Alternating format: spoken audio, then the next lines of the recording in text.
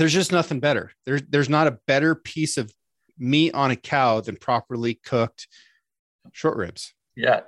In charcuterie making or curing meat, the magic number is 30% fat. If you get a piece of meat, a ribeye is roughly 30% fat. Like the eye, the cap, like that's where like a capicola is the neck muscle of the pig.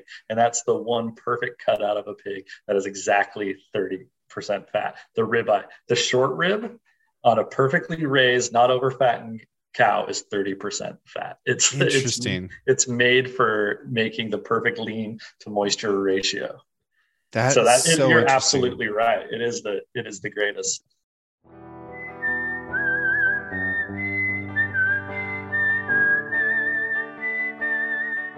These are stories of outdoor adventure and expert advice from folks with calloused hands. I'm James Nash, and this is the Six Ranch Podcast.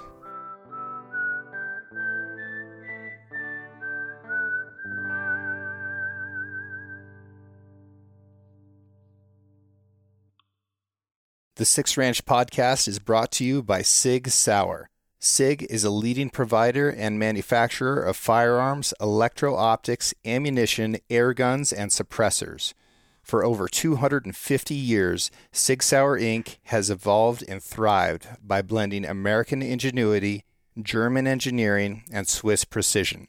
Today, Sig Sauer is synonymous with industry-leading quality and innovation, which has made it the brand of choice amongst the U.S. military, the global defense community, law enforcement, competitive shooters, hunters, and responsible citizens.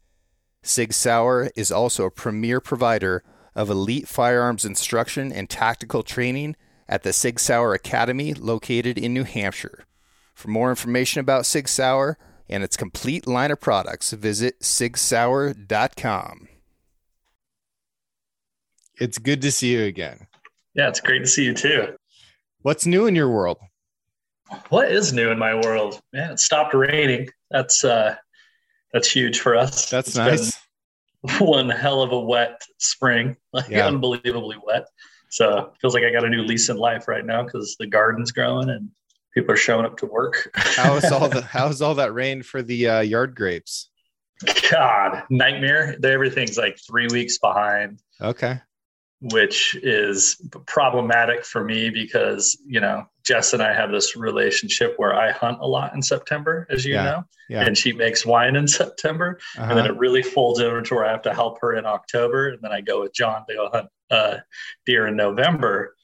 So if it lands in November, we're going to have that hard relationship conversation of, am I going to stick around and make wine or be able to go hunting? But she's the greatest, and she's going to obviously let me go hunting. Well, folks, we're here with my very good friend Eli Cairo from Olympia Provisions. Dude, you've got such an interesting story, and you've seen success with meat in one of the most creative ways of anyone I know. Yeah, the most. It's super cool. You've done a tremendous thing, but I kind of want to start at the beginning. So when did you get the idea to go to that school in, was it Switzerland, Germany? Switzerland, yeah. Switzerland.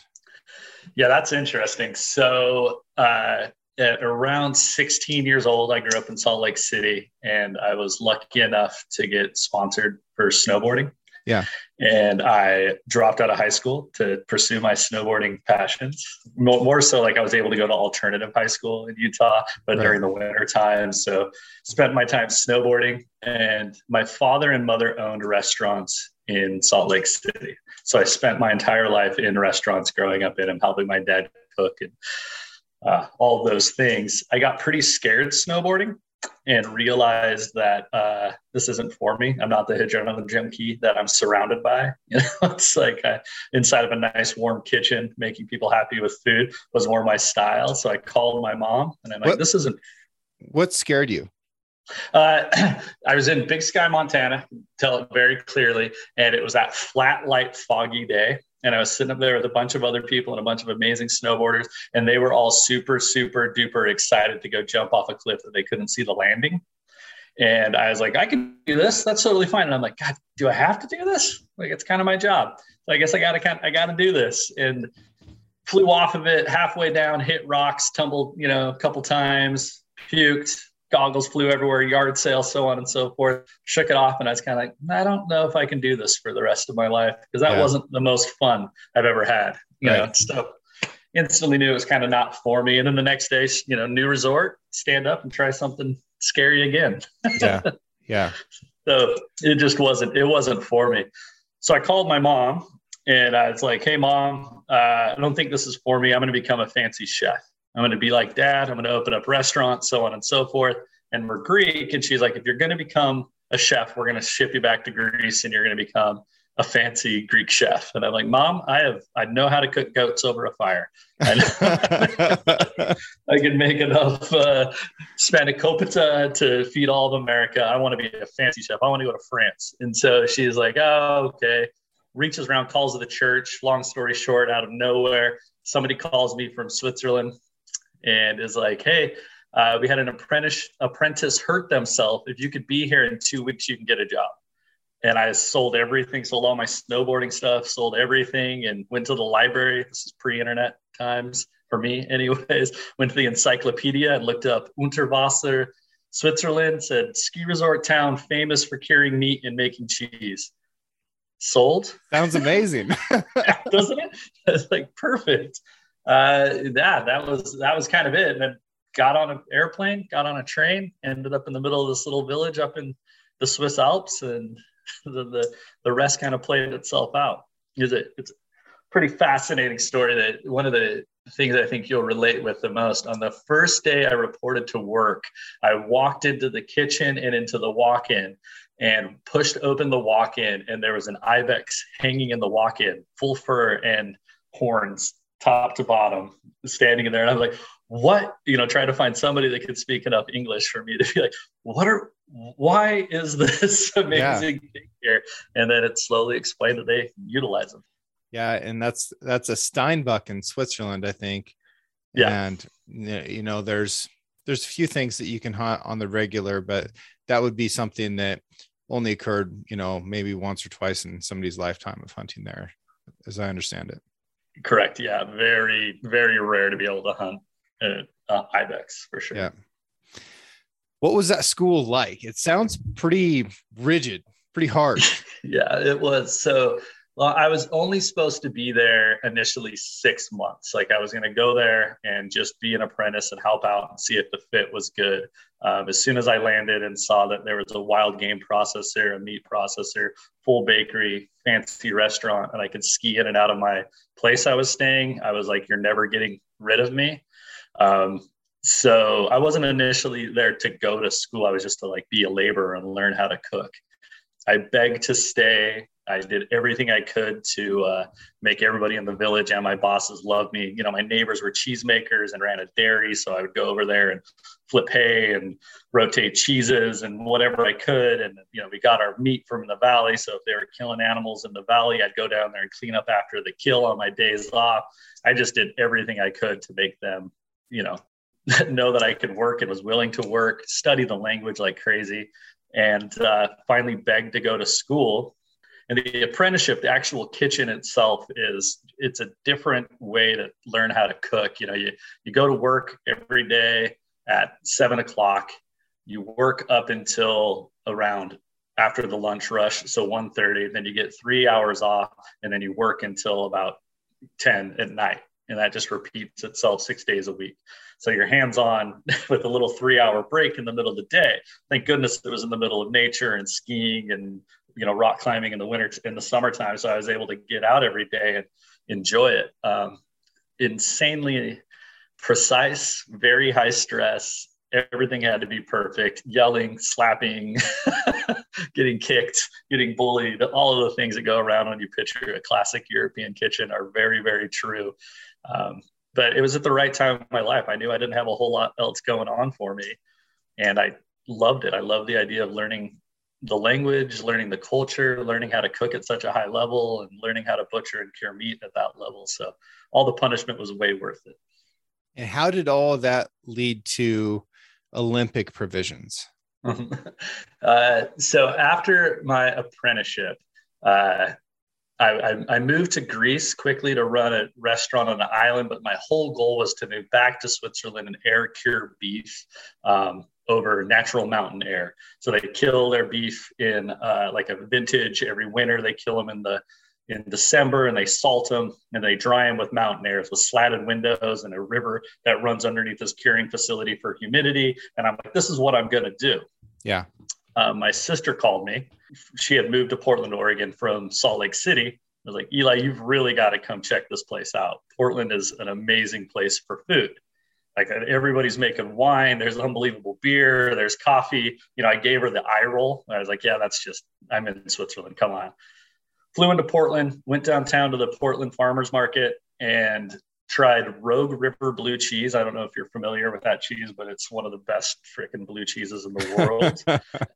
And they were selling out like crazy. I'm like, who are these people buying this crazy blue musky molded cheese? And then the next thing's these amazing lettuces, and everybody's so particular about their wine and beer and the coffee.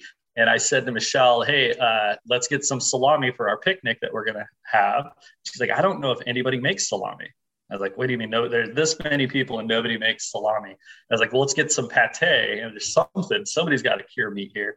And there just wasn't, it just didn't exist. And then I went to a grocery store here and I bought some American made salami. And I just kept, like, the whole week was just me telling Michelle, like, this isn't cured meats. This isn't my version of what I've just learned for the last 5 years. There's a way to make these completely different than what is offered here. And so I told then my fiance, my ex-wife now, that I'm not going to live in Liechtenstein, that we're going to move to this town called Portland, Oregon, and let's go. Yeah. And off you went. So the business is called Olympia Provisions now. It started out as Olympic Provisions. Obviously a nod to your Greek heritage there. And a big shout out to the folks at the Olympic Committee for being a bunch of assholes and being so threatened by your sausage business that they've made you change your name. Bunch of heroes. A bunch of heroes. So it was in the Olympic Mills building. I clung onto it because of my Greek heritage, but that's why I took the name. I was going to provide salami for the Olympic Mills. Didn't think anything about the Olympics. So once they said I had to change my name, we think we're funny. We think we're really funny. So once we got the letter, we hand wrote the Olympic Committee a letter saying, hey, thank you, Olympics, for showing interest in my small independent meat company in Portland, Oregon. I've noticed that your athletes look pretty protein deficient. I am willing to give your athletes a stick of salami and I'll keep the name. Thank you, Olympics Provisions. And they responded back with the driest letter ever, being like, we need to talk to your lawyers. Different level of humor over there in the Olympics. Pretty funny. Well, they're that's another thing. But Olympia Provisions rolled on. What do you make now? So I make 2009. It started out. This is a good fact for you, James. Yeah, we were the first USDA plant in the history of the state of Oregon to be able to ferment meat naturally, cover it in mold, and sell it over state lines. So that's what I started up doing, just being the first salami maker in Oregon. That's all I wanted to do. Yeah, was just ferment salami. Then that kind of caught on. So we made hot dogs, pates. Now we do bacons, hams. If you can make it out of pork, except prosciutto and dry cured meats, I make it. And now I even make pet treats out of all my byproducts from the pigs I buy. So I have as little waste as humanly possible. Yeah. And that's very true. I've been fortunate enough to tour your facility a couple times, and the amount of equipment that you have to ensure that you're not wasting anything, and the meticulous care for that equipment and for the space, like everything looks like it's brand new all the time. Like I would literally feel comfortable eating off that floor on any day of the week. It's amazing what you've done to keep that place perfectly sanitary in an unconventional way, because you also have rooms that are completely full of molding meat, and that freaks people out. They don't know that that's okay. Oh yeah, for sure. The USDA included when we started. Didn't Yeah. know that that was okay. Yeah, that a lot of that I definitely learned in Switzerland. The cleanliness, the organization, the upkeep of the rooms. It takes hard work and setting that tone to make sure it's all operating squeaky clean. And the USDA doesn't hurt. You have to show up every day. They inspect my facility daily. They pre-op it multiple times a week. And so it all helps I love a perfectly clean, organized place. The whole world in Portland could be going absolutely crazy, but you step inside of that meat plant and that's the place where it is absolutely organized, clean, and everything's where you expect it to be. And that's just the way it's supposed to be. Yeah, I would lay on one of those tables for a surgery and feel confident in it, Yeah, we use ProQuat. We're ready to go. We should be surgery sanitized for sure. Okay, so fermenting meat. Typically, when we think of fermentation, we think of beer, some type of alcohol process, maybe something like sauerkraut or kimchi or whatever. We don't typically think of fermenting meat. So what does that even mean? So fermenting, all of those that you named go through essentially the same process of using a lactic acid of some sort. Beer, of course, produces ethanol, so it's a little different, but of course you can use a lactic acid to get different types of beers. You're using a lactic culture to consume a starch of some sort. 90% of the time it's dextrose, so a mono sugar, a very simple convertible sugar, and it releases a byproduct. Most of the time it's lactic acid. So when you're fermenting meat, you've inoculated it with a culture that's consuming dextrose and releasing lactic acid, dropping the pH. Okay. So we use what we call a degree chart. So you hold meat directly in the danger zone or the prescribed danger zone, 80 degrees, 100% humidity, and you have a clock that starts ticking. The second you get into that danger zone, you have to race with the good pH, the good pathogens to outrace any bad pathogens. So you need that pH to drop quicker than, let's choose one, Listeria, Staphylococcus, any of those fun ones. Before they have a chance to expand, your pH has to drop to a level that they're not going to flourish or expand. Okay. Did that make sense? I kind of got lost. Yeah. Is that good? No, I get it. So you're trying to get a specific type of mold to grow and outcompete any bad ones, and by changing the environment that mold can function in. Correct. So the first step is just internally in the meat. That's just the lactic acid. That's a culture inside consuming, dropping it. And then the mold's the next step. The penicillium mold is the most fascinating step right after it. So in this, once you've got the pH to drop, then the salt that's in there is bringing the sour moisture out of the meat. And in that meat, there's a small amount of yeasts on it. And that lands on the outside of the casing. And that's when penicillium, or better known as penicillin, is how most people know it as. That's when it catches on.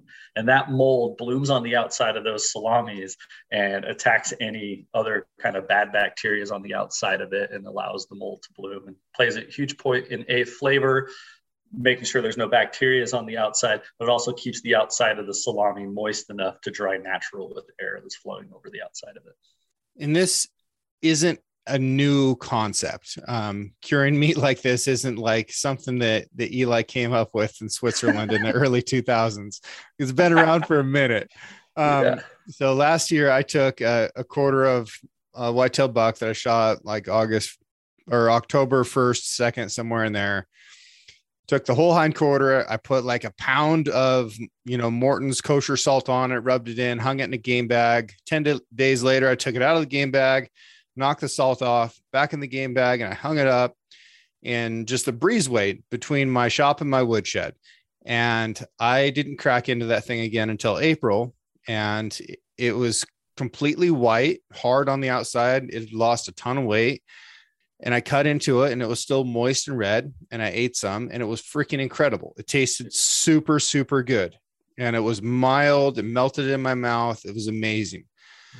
I posted a video of it, and I took a ton of heat from people across the internet who are, of course, experts, some of them legitimately, some not. And they're like, how dare you? Like, I'm pretty sure that Like this has been around since before refrigerators by a minute. Yes, sir. Yeah. So, Yeah.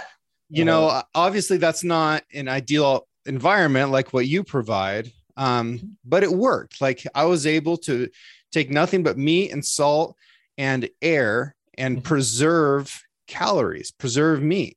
Amazing. Yeah.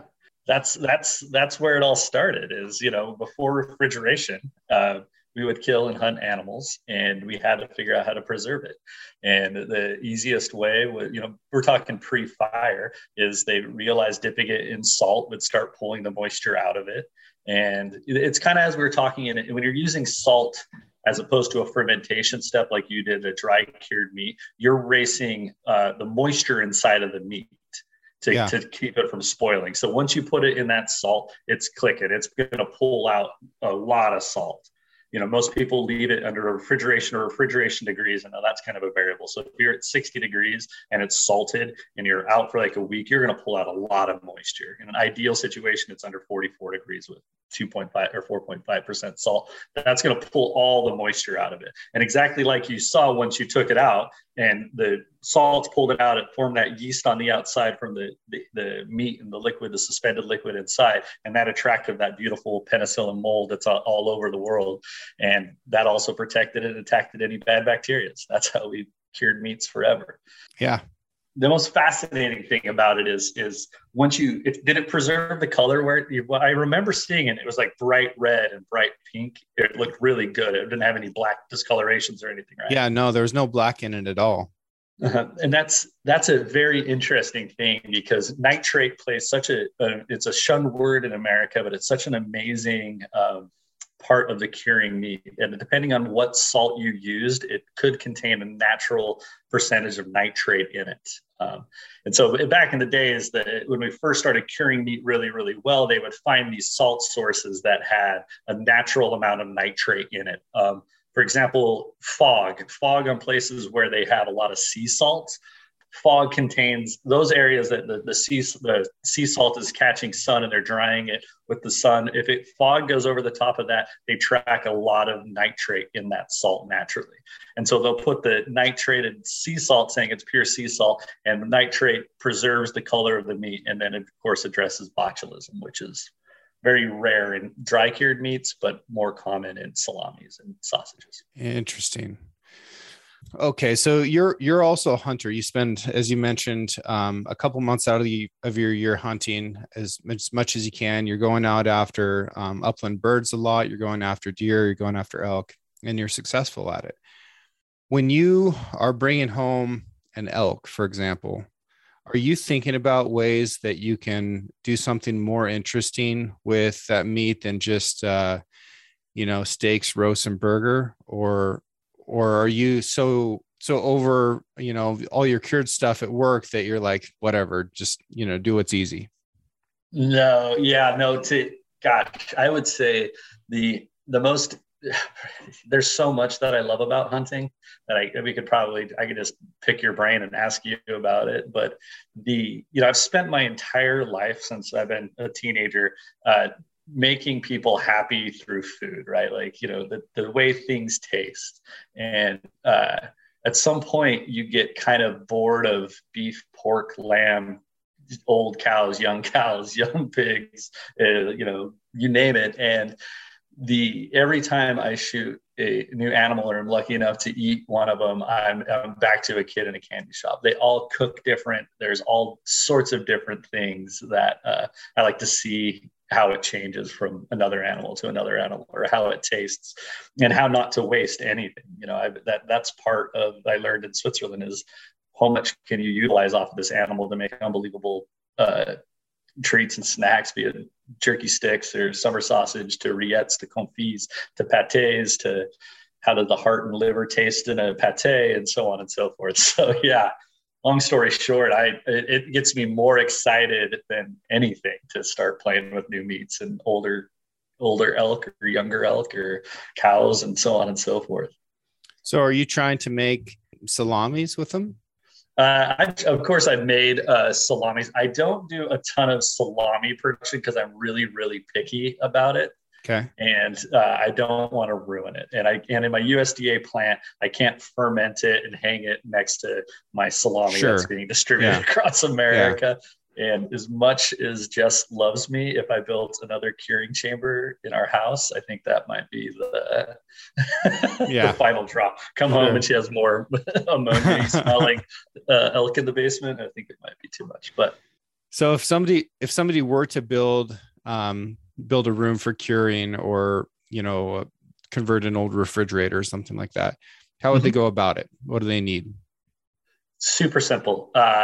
You need around 58 degrees. So you gotta trick it out to operate and not freeze up at a certain temperature. You can do it with fans. You need humidity, and then you need a small way to rotate that air. So you have to have like a muffin fan in there, something that controls temperature. You could a plug in, plug out thermometer. Think you can set it. You can plug them into the wall. Say it's 58. Have a thermometer, and it'll turn your refrigerator off when it hits that temperature. Then a humidistat and a humidifier in there. Okay. You're off to the races, and clean it real well, and start enjoying. It's 58 degrees. What's special about that temperature? That's a great question. And again, that's what in my humidity, that's where it blooms. Okay. So that's where 58 degrees is a very comfortable. The molds seem to do well between the 55 and 62. It's like that's where the molds really act, and they bloom well and they blossom. If they go underneath that temperature, they're really, really slow. The skin on the outside of the casing can dry. You get case hardening, so on and so forth. And over that, they'll start to grease out. The sausage itself will start getting a little bit too much fat on the outside of it, and the molds won't bloom on the outside of it. Just kind of in that window of 58 degrees. From a safety perspective, if you're going to make salami, the one key step that I would say, please use nitrate, be safe on that step. And then a pH meter, or a way to chart that your fermentation actually happened is the two things that I would say is this. Once you get it to drop, you're completely fine. If the pH drops, you're not going to get sick. And if there's nitrate in there, you're not going to get sick. Is that an expensive device? No, not anymore. It's relative. You can use pH strips. People do that. Like the things the paper litmus test. Thank you very much. Litmus test. That you can use those. You can make a slurry and like blend it or whatever, and use that in your salami sample, and they do work relatively good. And then pH Hansen, or HR Hansen is the name of the company, and they sell like mobile ones. And for a home person, I think you're out of there for like $75, and you'll have it for the rest of your life. Just keep your filament moist, and you'll be good to go. Perfect. What does smoke do that also aids in curing? Yeah, long story short is it just does not allow the outside of the sausage to have bacteria grow on it. We noticed way back in the day when people didn't want mold or spoilage bacteria on the outside of their smoke or of their meats, they would run it over smoke, and it would slowly but surely change the chemistry on the outside where bacteria can no longer form on it. And long story short, we started craving that. With all of these molds and the smoke, they're thousands of years old now, and our bodies have slowly but surely learned to love them and crave them and associate them with meats. And selective as well. With the molds, for example, the way we got to blue cheese molds, or the way we got to the molds in which I use Petticoat and Sangiovese, is so much selectiveness. One of my favorite stories is why they chose these molds was partially because when you walk into my dry box, James, the first thing you realize, I'm sure you smelled this, is that ammonia smell. Yeah. And it releases, it's kind of almost pungent. It really affects people if you have any kind of allergies or hay fevers. It really can choke you up in a hurry. And initially, when those molds bloomed, they didn't have a lot of ways to keep insects out of their farms or where they were curing them in their caves. But they realized that this mold released enough ammonia that the flies would not land on the outside of the salamis and plant its eggs, and there wouldn't be maggots inside of it. So they started leaning towards these really pungent ammonia-producing molds on the outside of them. Kept using these, kept appropriating them until these were the molds that turned out the best. And that's part of the flavor and also part of the safety steps. Interesting. Isn't that fascinating? It is fascinating. Have you heard the Roquefort one by chance? Penicillium Roquefort, the blue cheese one. Tell me more. So the story is when the Romans conquered the town of Roquefort, they were I think they grew rye. The wheat that they made their bread out of was rye, or one of those breads, and they would make these rye loaves. And when the Romans came, they hid all their cheese and all their breads up in this cave. Once they rolled through, they smuggled up there. It was way too long. They opened the door, and the rye formed this crazy blue mold on the outside of it that eventually started feeding off of the cheese that they were drying. They were starving, of course, and they bit into it, and they were like, "Whoa, this funky cheese tastes kind of amazing. What happens if we take this blue mold and fold it into our cheese, or our rye crust that is molded, fold it into our cheese, and it turns into a blue cheese that we've learned to love?" Now, from here on out, I'm pretty sure Roquefort is still protected by AOC, so the laws in Europe that you have to make this way, that if you get your mold spore for that blue cheese, it has to come from a loaf of bread. That's amazing. Isn't that so fascinating? To think of mold as something that we would have to like build regulations around so that we can preserve it and make sure that it stays the same. Yes, I love that stuff. Yeah, Iberico, for example, my favorite piece of cured meat in the entire world. The pigs, the black Iberico hams from Spain on the Iberico Peninsula. They spend their entire lives, everything they do, eat, how they're born, how they're raised, what they can consume during what type of years, is all protected. To be a true Iberico, they form a very beautiful black mold on the outside of them through a big part of their life. And to get the highest rating on the outside, they know this black mold comes from the ocean waters that are around there. And on the outside of it, it forms a black mold.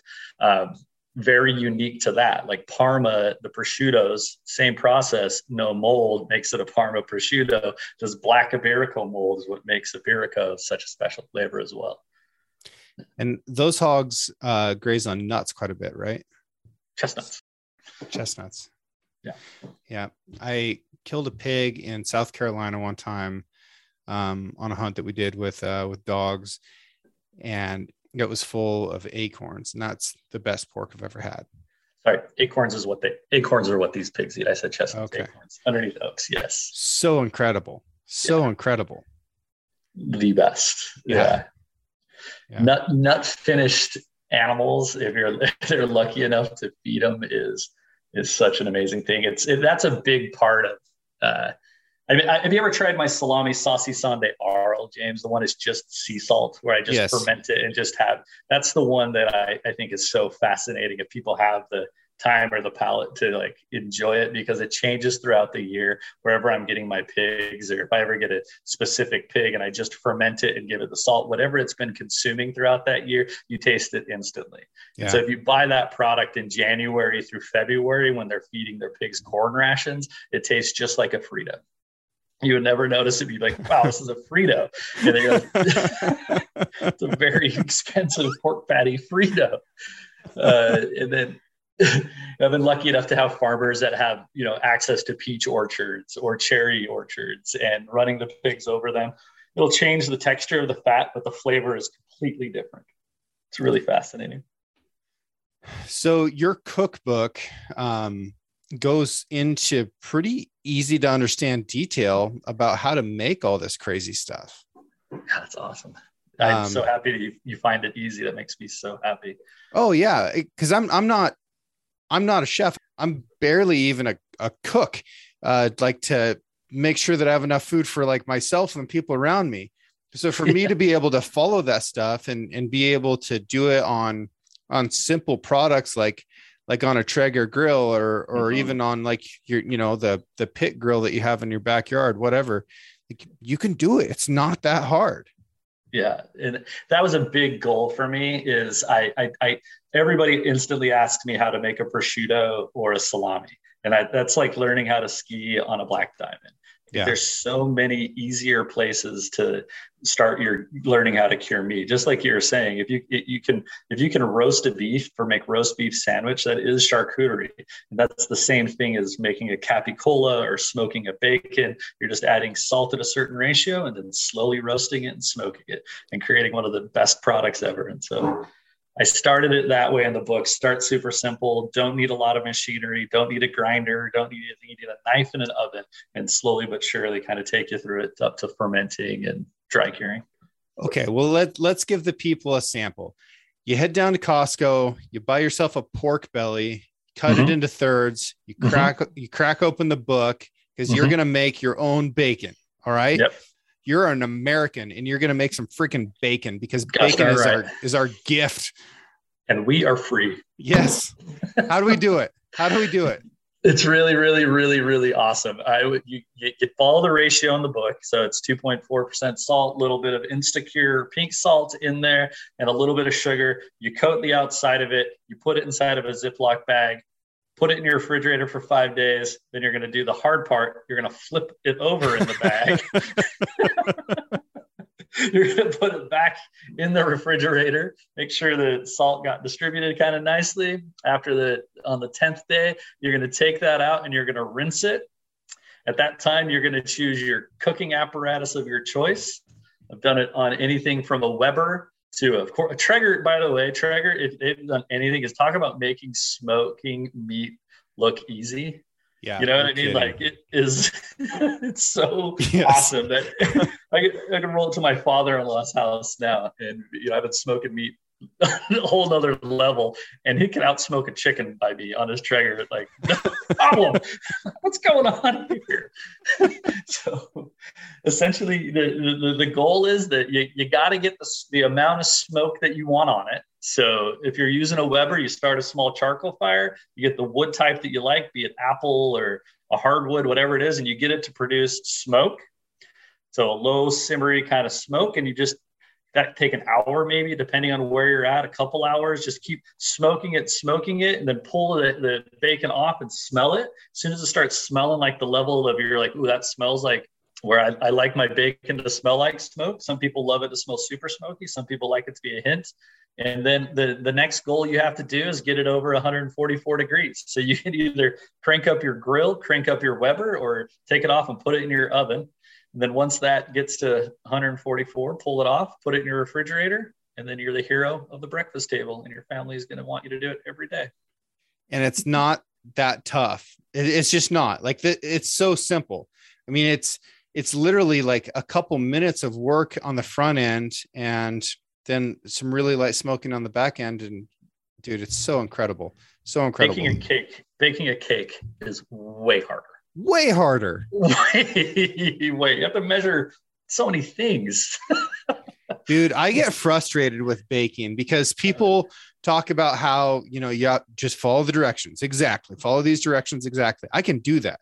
I can read step, do step like a champion. But then I come across things and it's like, okay, you need to use, a quarter of a teaspoon for this. I'm like, okay, that's a very precise amount. And then it says 2 eggs. They don't know how big these eggs are. Yeah. Right. I can't handle that kind of stuff. It drives me crazy. I have to look for like what I think is the most average sized egg I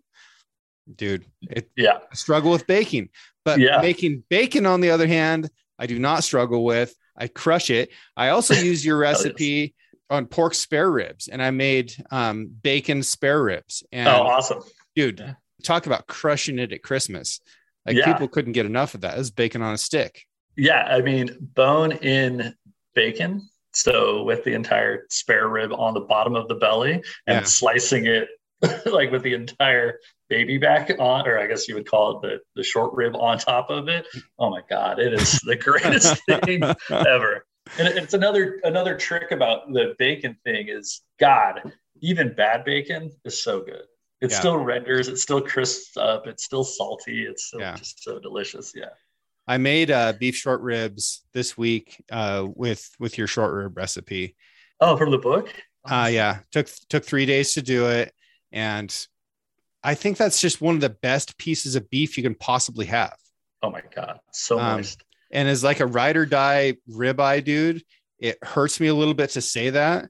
But if you just keep following that rib bone south a little ways, you're right under the ribeye and you're on the middle of the ribs, basically, where that's where short ribs are cut from. And if you do that right, there's just nothing better. There's not a better piece of meat on a cow than properly cooked short ribs. Yeah. You know, in charcuterie making or curing meat, the magic number is 30% fat. If you get a piece of meat, a ribeye is roughly 30% fat, like the eye, the cap, like that's where like a capicola is the neck muscle of the pig. And that's the one perfect cut out of a pig that is exactly 30% fat. The ribeye, the short rib on a perfectly raised, not over fattened cow is 30% fat. It's interesting. It's made for making the perfect lean to moisture ratio. You're absolutely right. It is the greatest. Yeah. And have you tried to make bear bacon? This is something I haven't done. And it's 90% of the reason I try to hunt bear is I just have to make a bear bacon. Okay. Well, you should come out and shoot a bear with me then. Yeah. I would love that. That was my non-direct, indirect invite. And then you can do it. Like, let me know how it goes. I've got a real serious love-hate relationship with bear meat because I've made it wonderful and I've made it inedible.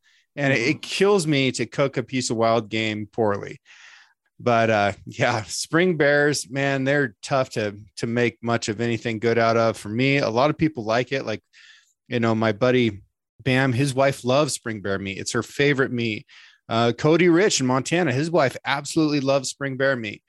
I don't know, but fall bears I enjoy very much. And, just a shout out to the world. Bear tags for residents and non-residents in Oregon cost $16.50. $16. You can get 2 of them in the fall. The season starts on August 1st.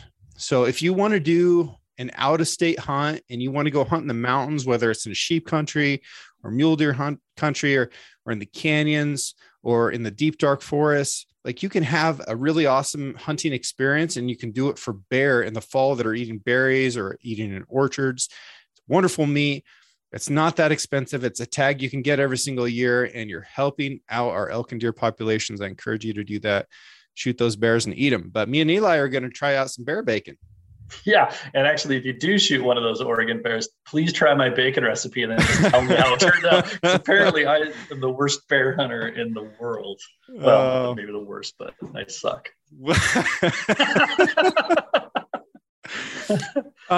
So there is one other thing I'm aware of that you're bad at. And evidently that's spearing octopus in Greece. Oh my God, it is impossible. It is simply impossible. And also, okay, when I lived in Greece, I was like so convinced. Well, you'd see like, a freaking 10-year-old kid will hop off a dock and come up with an octopus with a trident. So I'm like, I got this.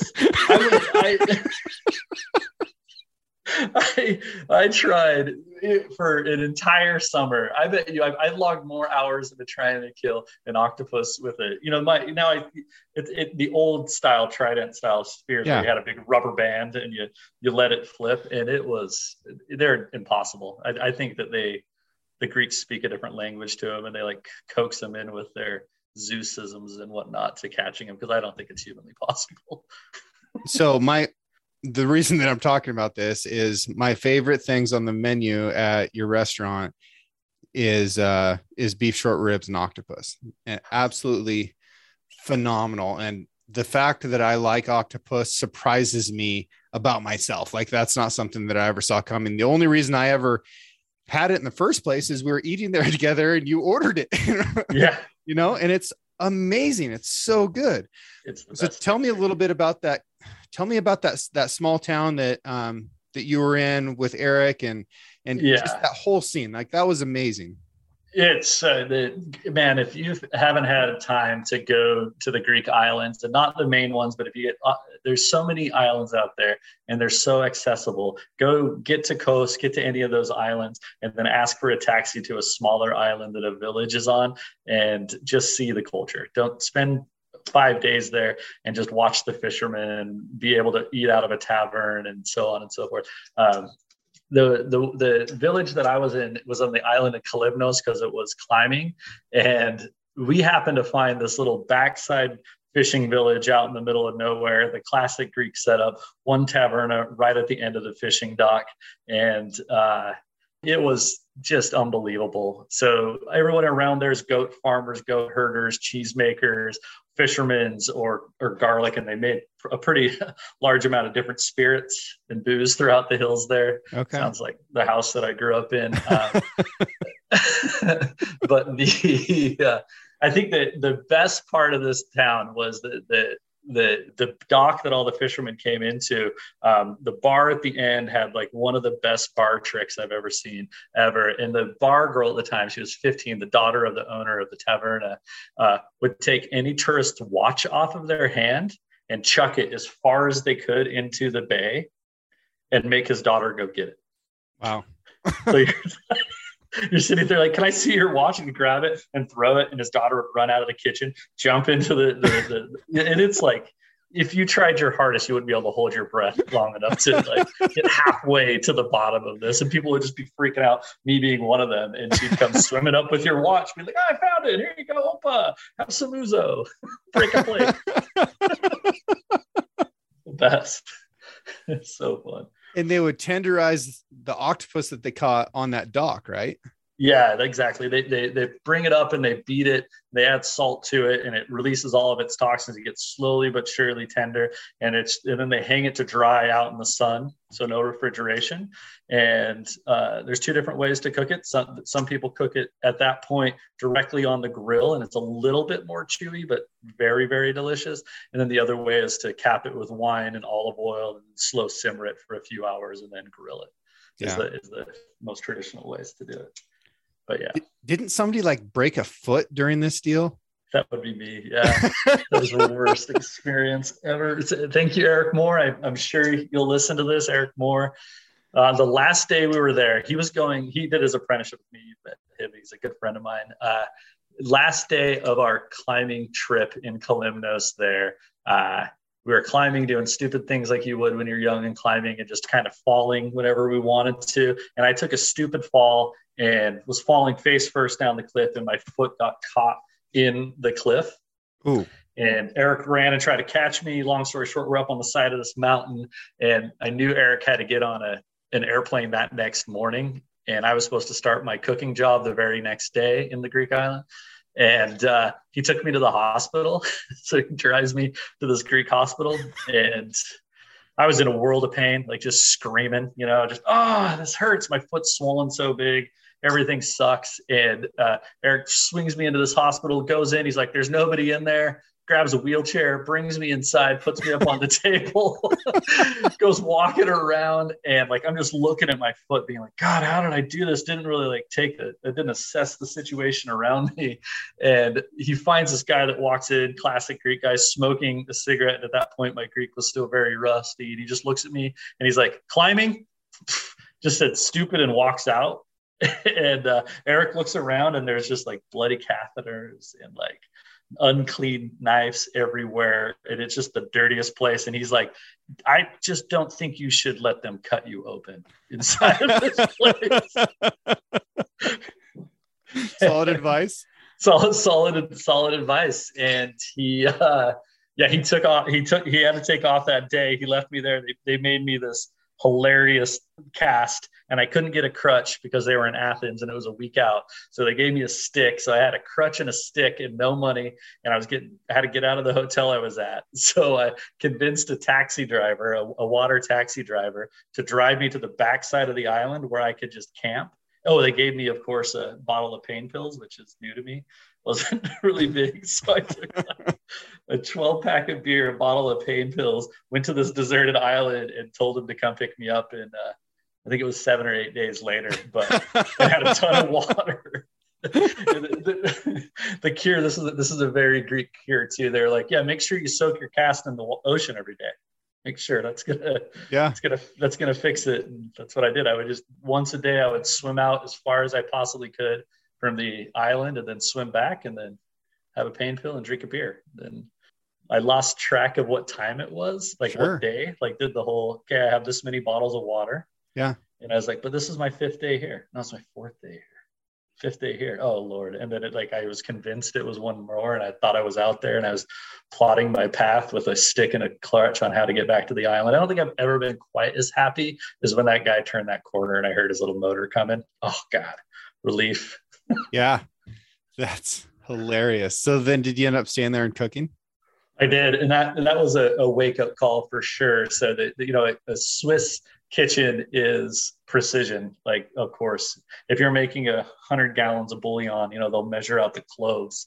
And we had a huge kitchen brigade, and the kitchen I walked into in Greece was the exact opposite. It was 4 cooks, 300 guests, breakfast, lunch, and dinner. And we just made food, we if we got lamb, it came in fur on right in the middle of the kitchen, and we cut the fur off and make lamb. It wasn't like baby back or tenderloin. It was like, make lamb. If it was octopus or fish, you get a crate of fish and you make fish.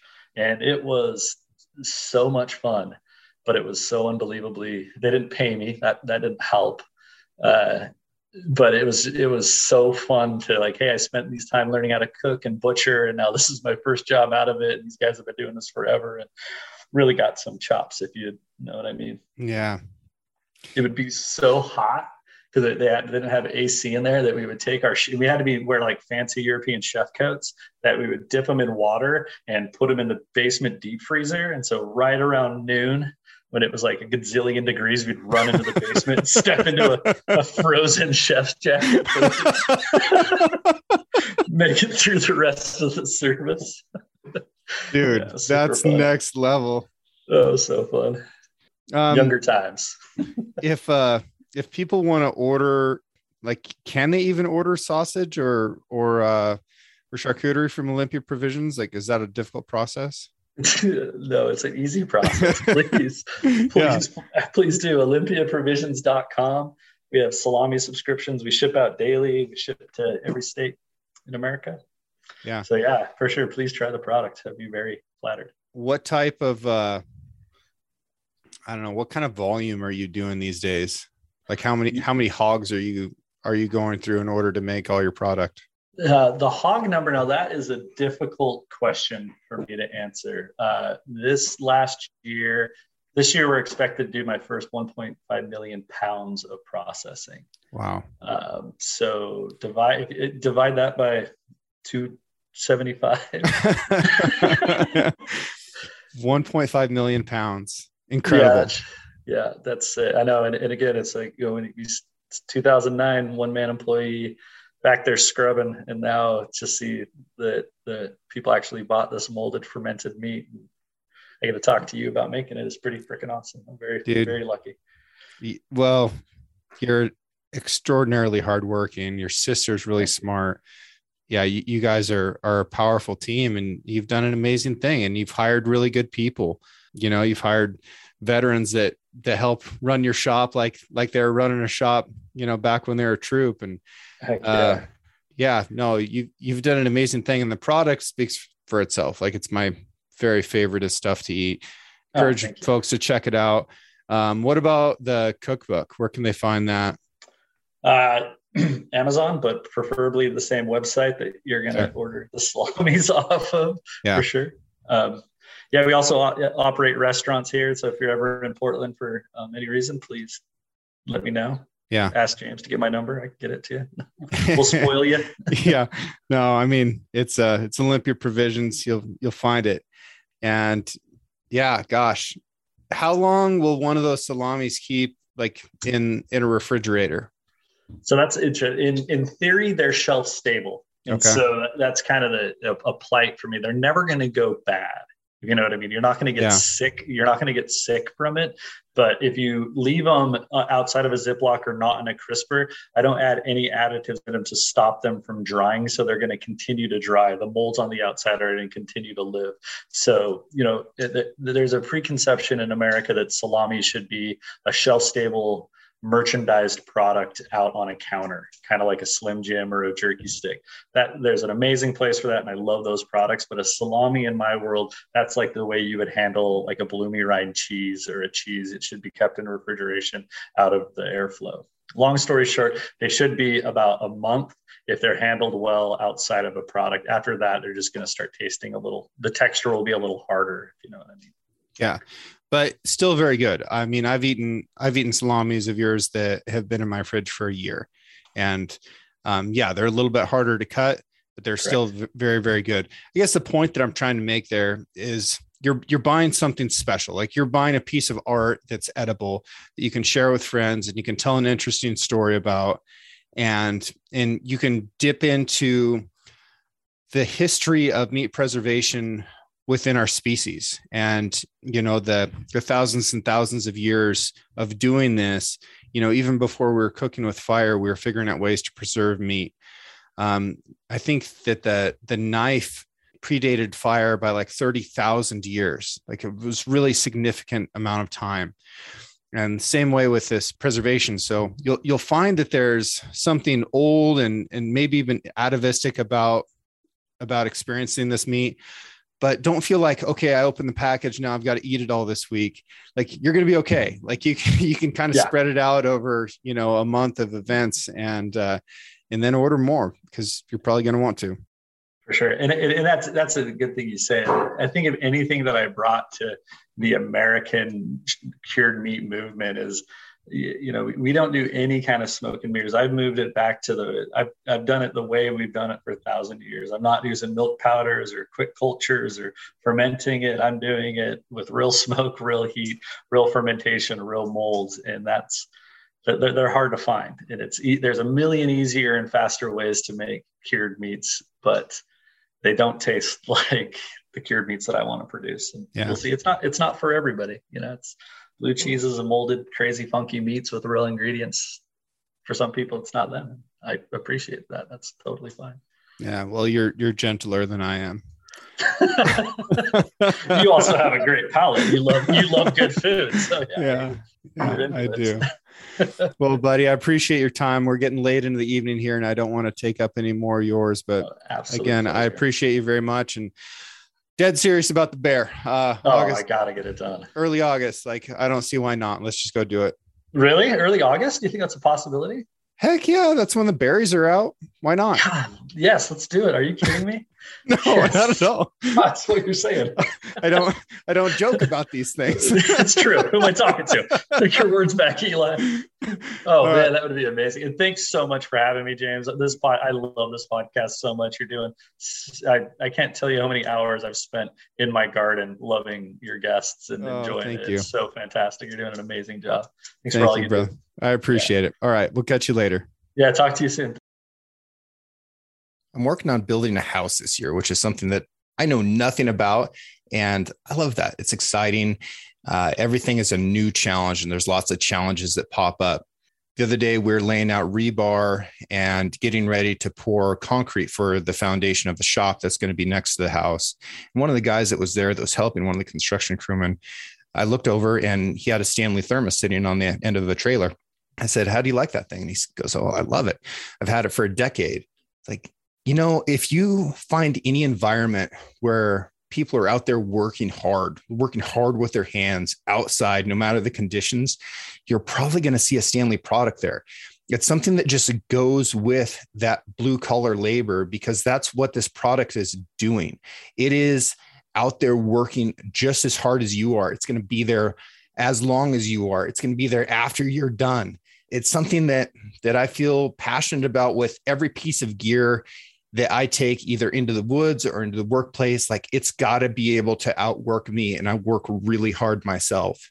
If you are also a hard worker, and I'm sure that you are, then you could probably appreciate the same type of gear. If you go to stanley1913.com and you use the discount code 6RANCH, that's the number 6 and the word ranch, you can get 25% off just about any of their products. And I encourage you to do that. They're a great supporter of this show and great supporter of this audience.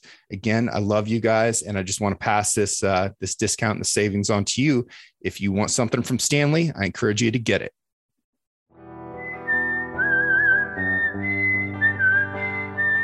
Thank you for listening.